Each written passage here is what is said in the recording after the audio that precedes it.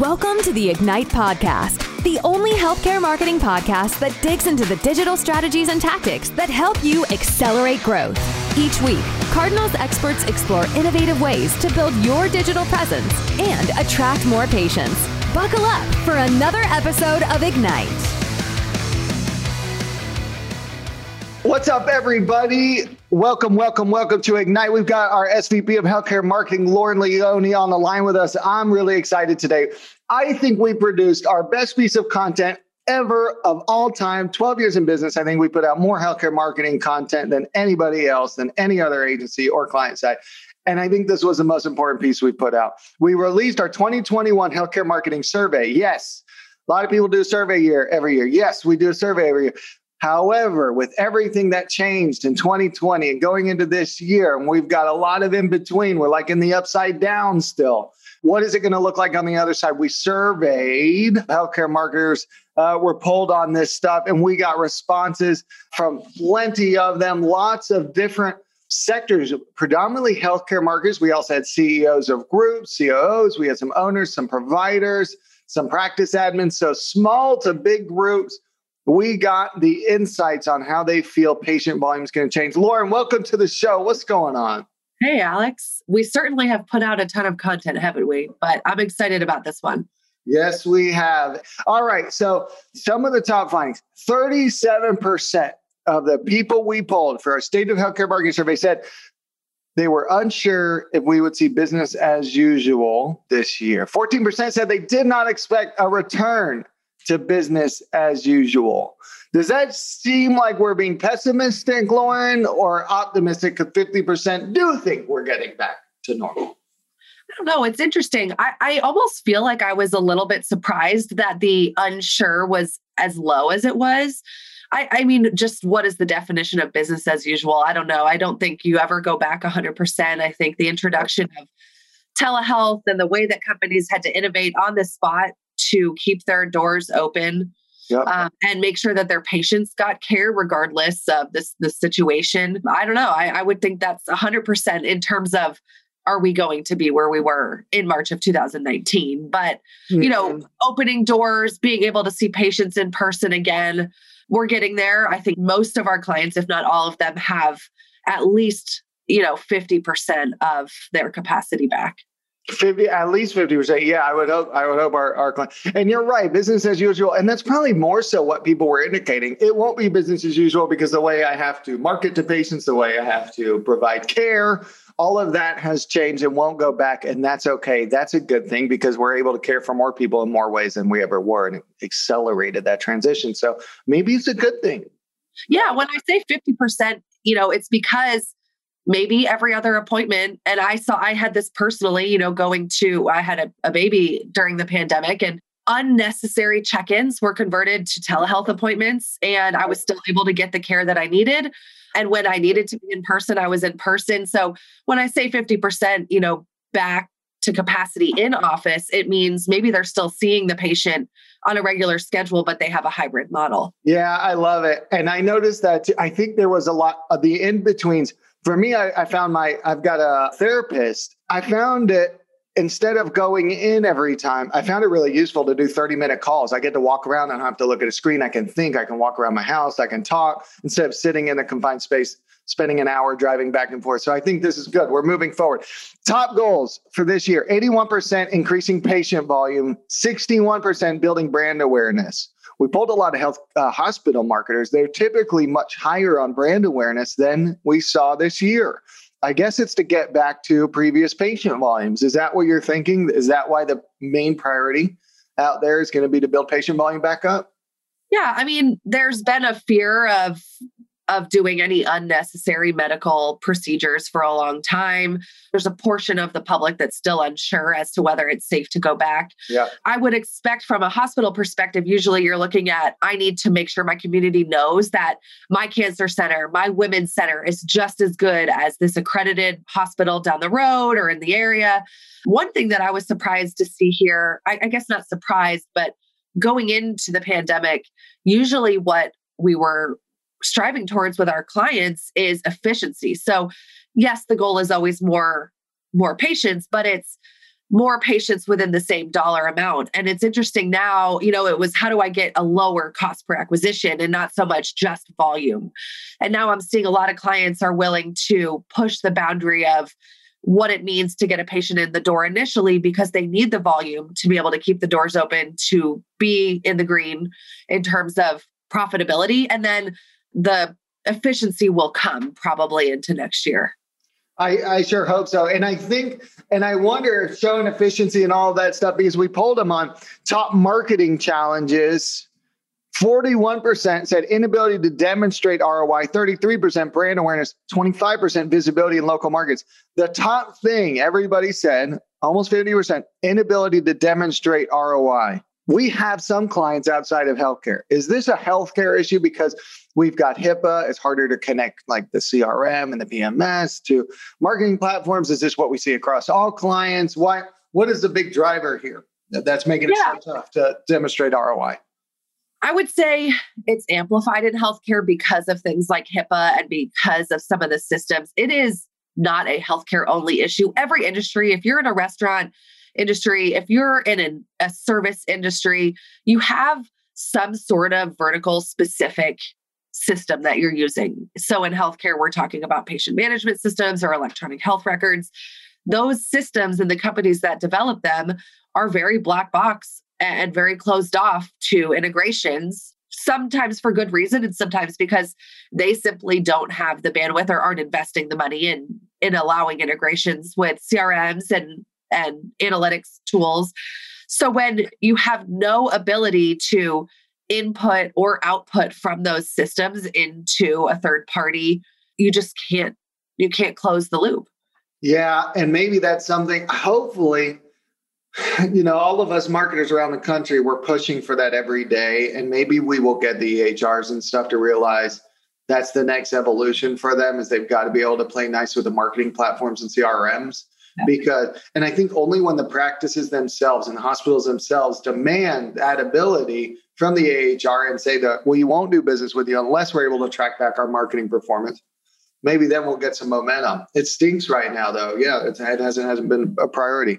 Yeah, I mean, some of our bigger clients, but it obviously requires funding. They're almost taking on the burden of developing the tech themselves. They are building their own booking engines, building their own ways to intake patients and interact with them because everyone's fed up with the fact that, you're beholden to a third party who is not going to allow you to have any flexibility. Yeah.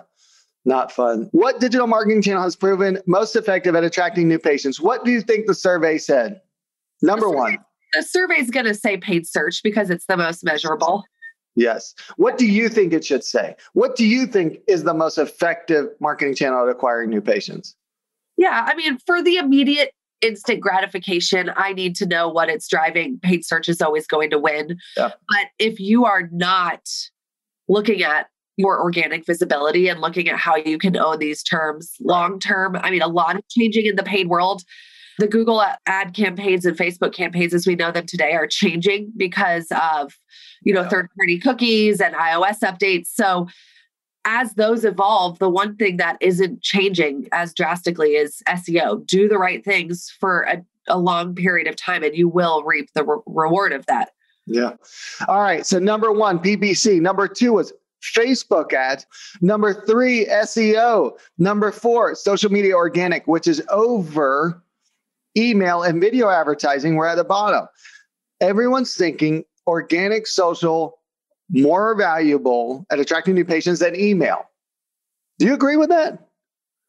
In healthcare, I do, because email is going to be a patient retention tool, right? Net new, you can't buy consumer lists of people that need, a surgery on their shoulder. That's just not something that exists. Yeah. So I understand why that was the feedback that we got. Organic social is surprising. I think that is a brand building effort, which ultimately does lead to new patient acquisition. You need to have a brand. But the top three, I wasn't surprised by. I think those are right, maybe slightly off in order, but definitely the top three pillars. Google, Facebook, SEO. I would put SEO number one. Nobody believes me. Okay. What projects or initiatives are you planning for 2021? The top initiative, increasing digital advertising. Number 2, website development. 3, telehealth awareness. I was surprised to see telehealth so high. I know everybody says we're in telehealth. It's the biggest thing. But still, Lauren, what percentage of total patient bookings or total patient appointment are you seeing happen on telehealth for our clients? It's low. Yeah, I mean, I think it's partially driven by what you have to offer. If you have 75% of your capacity available at a telehealth appointment and your provider's only in office 1 or 2 days a week, then that's what you're going to get out of it. I think what was interesting, the website development and telehealth, I think go very closely together. I think it's revising your kind of digital experience to showcase all that you have to offer to the patient, the new innovative ways that you're interacting with them. I'm not surprised at the website piece because I think the companies that hadn't already realized how important it was to have a simple, easy, personalized user experience that also showcases telehealth are now realizing desperately that they need to make that happen. Yeah, absolutely. I guess so. And that's where it comes. And so many people are looking to work on the website. Website is always evolving. I don't want you guys ever stopping working on the website. Like I am in my website every day, tweaking pages, moving icons, adding imagery, adding video. I mean, that's everything, right? I mean, if we were brick and mortar, that would be the house. Okay. You know what was interesting to me? CRM, 23%, only less than 1 out of 4 are planning on implementing or investing more into the CRM. I thought that was too low. Marketing automation, 19%. I thought that was too low. I think that's showing me healthcare is we're too slow. I want everybody with CRM. Or do you see it differently, Lauren? No, I mean, for anyone who listened to our webinar a couple of weeks ago on marketing tech, we interviewed Hernando, and I think CRM is this massive, daunting effort. And Hernando's was telling us how his organization is a year into implementing a CRM and still working towards an ROI. So it's probably one of those things that just sits on this, back burner as I know I need to do it, but I also know it's not going to be this thing that, like a website, right? You're not going to just implement it and all of a sudden it miraculously works. So not surprised to see that happen. I think if the healthcare, like patient management systems, for example, don't allow for additional visibility, the CRM is the only logical step to go because it can sit between those, marketing and patient management. And Hernando is the CMO of where, for context? He's the CMO of New York Presbyterian, right? Yes. So they're huge, and he's been at it for a year. But guys, if you're running a multi-specialty, derm, dental, ortho, whatever it may be, you can implement CRM fairly easily. You're going to have a marketing party of 2. You're going to have not even a CIO, probably. Like, you can get it done in 6 months and have it not integrate with EHR and things like that, and just like slowly start working towards it. I want to see more progress there. I hope that changes next year. I hope we see more progress. It's really the key to unlocking the most efficient patients and helping us get more care to the right people. So I really hope people move that a little faster. Okay. Digital advertising channels that you currently use. The highest digital marketing channel that 3 out of 4 people said they use: Facebook ads, Google ads, only 60%, display ads, less than half, Instagram, even less. Any surprise to you that more people reported Facebook ads than Google ads? I thought that was interesting. Do you think that'll continue with the iOS 14 updates, Lauren? Yeah, I mean, this is a survey that's anonymous. So the exact makeup in terms of health system versus low acuity patient acquisition, I don't know. And that certainly influenced it. But Facebook is going to be most effective from a full funnel approach. So if you don't have high awareness of product and solution aware audience already, Facebook is going to be effective because you have to let them know who you are, let them know what you have to offer.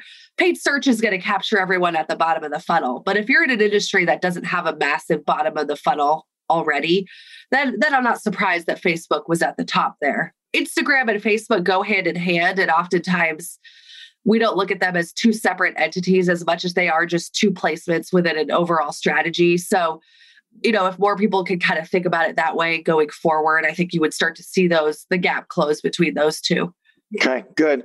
Oh my gosh. I was supposed to tell you this, guys, and I forgot. Listeners, the show notes are in the blog article, okay? The show notes are there, links to everything, links to the survey. Ashley wanted me to tell you she's our marketing director extraordinaire, okay? So I got to tell you guys that. So everything's going to be in there, full survey, everything. You got to give us all your information to get the survey. We wouldn't be good at marketing if I didn't make you do it. Okay.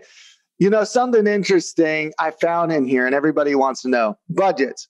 How has your 2021 marketing budget changed? No change to marketing budget, almost half. Slight reduction, 33%. Slight increase, 14%. Extreme increase, 7%. I don't know, Lauren. I expected slight or extreme increase to be higher. All of our clients are increasing like it's bananas. What are you seeing? You're closer to the clients. Yeah, I think the size of client and their overall goal, you know, we work with clients that are, for lack of a better term, consolidators in their space, right? So they see the opportunity to bring care to more patients, and they went out and had a de novo strategy. They acquired smaller groups that potentially were at risk of going under during the pandemic. So that's where I think the investments increased. But I think the average small specialty clinic, you know, they were weighing between cutting marketing and cutting staff, right? And the staff is a requirement to see the patients. The marketing is not. So I'm not surprised to see that mix. I think, again, it's partially because of the makeup of the participants in the survey itself. Yeah, good point there. Depends on the makeup. Depends. Our clients, we have a lot of the bigger groups, and I'm thankful to have the spread. I love working with my smaller practices. You actually get to see the patients who you're giving care to. I love that. And you're saying the bigger groups, they're going in and acquiring. This consolidation thing is big, big, big. I think it's hitting dental next. All right. So I'm going to give you one more thing, and then we're going to depart. What are the common barriers, top barriers impeding marketing program? Survey says, number one, lack of staffing. Number 1B, same percentage. Insufficient funds and lack of staffing. We just need to get marketers more money. We just need to give them more money. You know, I guess, that's what my take. Stop holding your CMO back. Give them more money. Is that what you're seeing with our clients, or it's other things like some people mention in-house team lacks skills, difficulty implementing marketing tech? What do you see?